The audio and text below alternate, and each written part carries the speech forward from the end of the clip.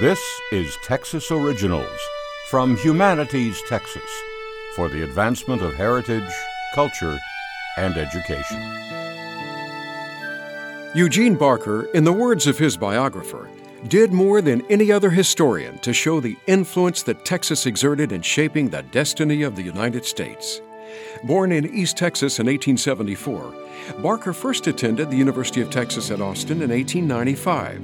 His life intertwined with that of the young school, helping to make it the university of the first class called for in the state constitution.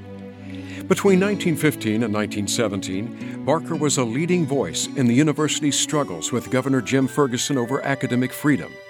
Barker had a reputation for being stern, fair, and honest, qualities that made him a legendary teacher and colleague.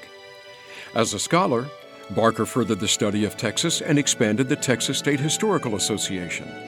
In 1925, he published the first biography of Stephen F. Austin.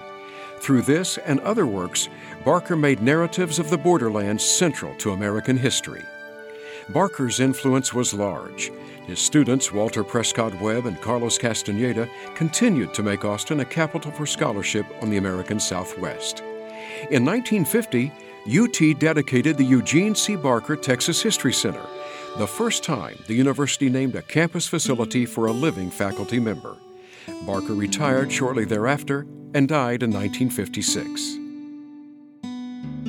For more information about this Texas Original, visit texasoriginals.org. Texas Originals is produced by Houston Public Media News 88.7 and Humanities Texas with funding from the National Endowment for the Humanities.